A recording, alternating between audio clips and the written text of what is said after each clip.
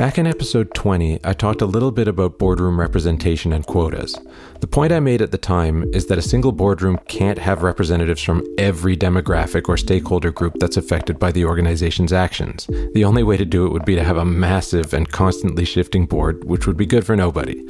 But this raises an interesting question about representation in boardrooms, or having one or more person on the board who can speak directly from an external stakeholder's perspective. The question is, how much does it matter?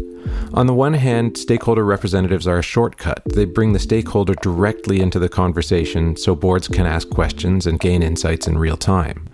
On the other hand, representation introduces some sticky challenges, the most obvious one being conflicts of interest, where a director, let's say they represent a large shareholder, is obviously going to struggle at times to distinguish between their duties as a board member and their duties to the shareholder they represent. Another tricky issue is that one person can never fully or accurately represent a group. You know, the frustrating tendency to imagine that an individual should be able to speak on behalf of their entire race or gender, for example. Now, I'm not trying to say that representation is somehow sinister, but anyone who's been in a representative boardroom will tell you, plopping a stakeholders delegate onto the board is no substitute for active, ongoing organizational engagement with the stakeholder as a whole.